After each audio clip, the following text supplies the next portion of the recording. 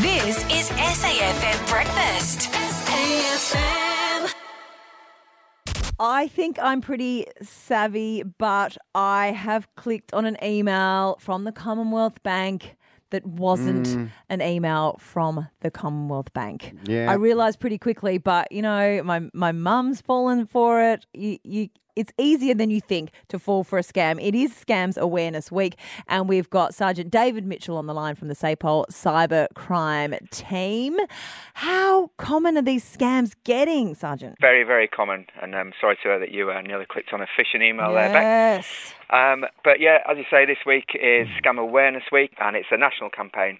And the aim is to reduce the impact of scams across Australia. And this year's theme is how to spot a scam. Indeed. And before we get to your tips on how to spot a scam, David, is there a demographic that suffers more from this or is targeted more? Because I feel like it's older Australians, because my mum got sucked into one not so long ago where she actually did end up coughing up some money, but the bank involved was very helpful.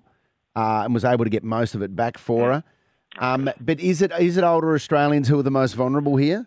Not really. Depends what type of scam you're talking about. So if it would be an investment scam, that would be generally people who are retired who have got that, superannuation to invest.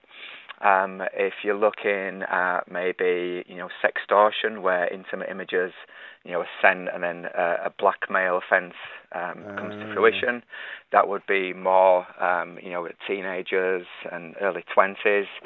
And then you've got the romance scam, so that really focuses on, vulnerable people who are, recently divorced or, widowed, and that tends to be between 40 and 60 years of age.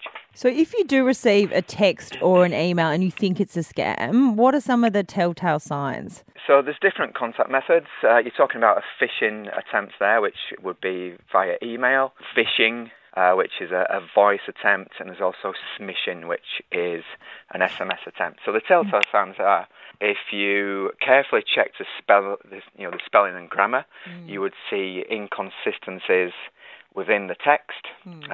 You also get the majority of the time, a threat or pressure to actually click on, a suspicious link within there. So any links within that phishing email would be suspicious, and any pressure, to submit your details and to transfer funds would be a telltale sign as well. Yeah. And if I get a scam phone call, Sergeant David Mitchell from the SAPOL Cyber Crime Team, I like to have a bit of fun with it and chat with them and pretend they're sucking me in for ages and have a nice long chat. Another of my favourites is they'll say, I'm calling from, the Commonwealth Bank, and a cheque has just been, some money's just been paid out in your name to a Mr. Brian Smith in California.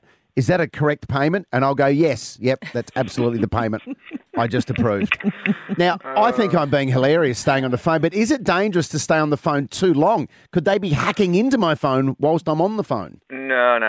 I mean, it's very entertaining leading these scammers on. But no, they can't gain access to your device unless you allow them access to install software, and that's what we call remote access. Yeah, so they can't access it through just a normal conversation. However, I wouldn't recommend for you to, lead them on. Is it good advice to trust no one? Is that the approach we should take with our email and text messages and voicemails, for that matter? It is really good advice. Yeah, the term I like to use is being politely paranoid.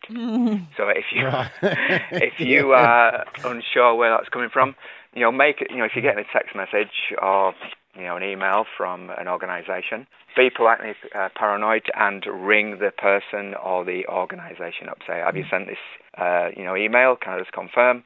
And then you'll find out the majority of the time they have not sent the email or text. Yeah, so just have that level of awareness.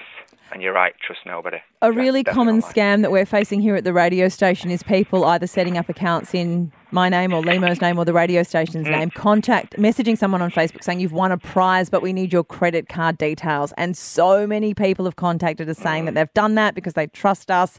And then it's almost like they're grumpy at us when it's not our fault. So should you ever enter your credit card details when you've won a prize? Absolutely not, no. Yeah. That phone call needs to be before you're entering the credit card details. Being politely paranoid again, ring the radio station, ring yourself and say, look, have you sent this email? And the Instagram page that's using my image is using the name Charles Cabbage. Can they get in trouble for a slightly insulting name being attached to my image? Oh, that's unlucky, yeah. Charles Cabbage. I just love it. Yeah, and you kind of look like a Charles Cabbage, Lima. Oh, yeah, I've got a real cabbage vibe going on. It is the smell. oh, please. Right. This is a serious chat with Sergeant This David is a serious Mitchell. chat. We encourage everyone to be... what was the politely paranoid? Right there. Sergeant David Mitchell from the SAPOL Cybercrime Team. It is Scams Awareness Week this week, so please be on high alert with anything coming through on your email, text or voicemail there.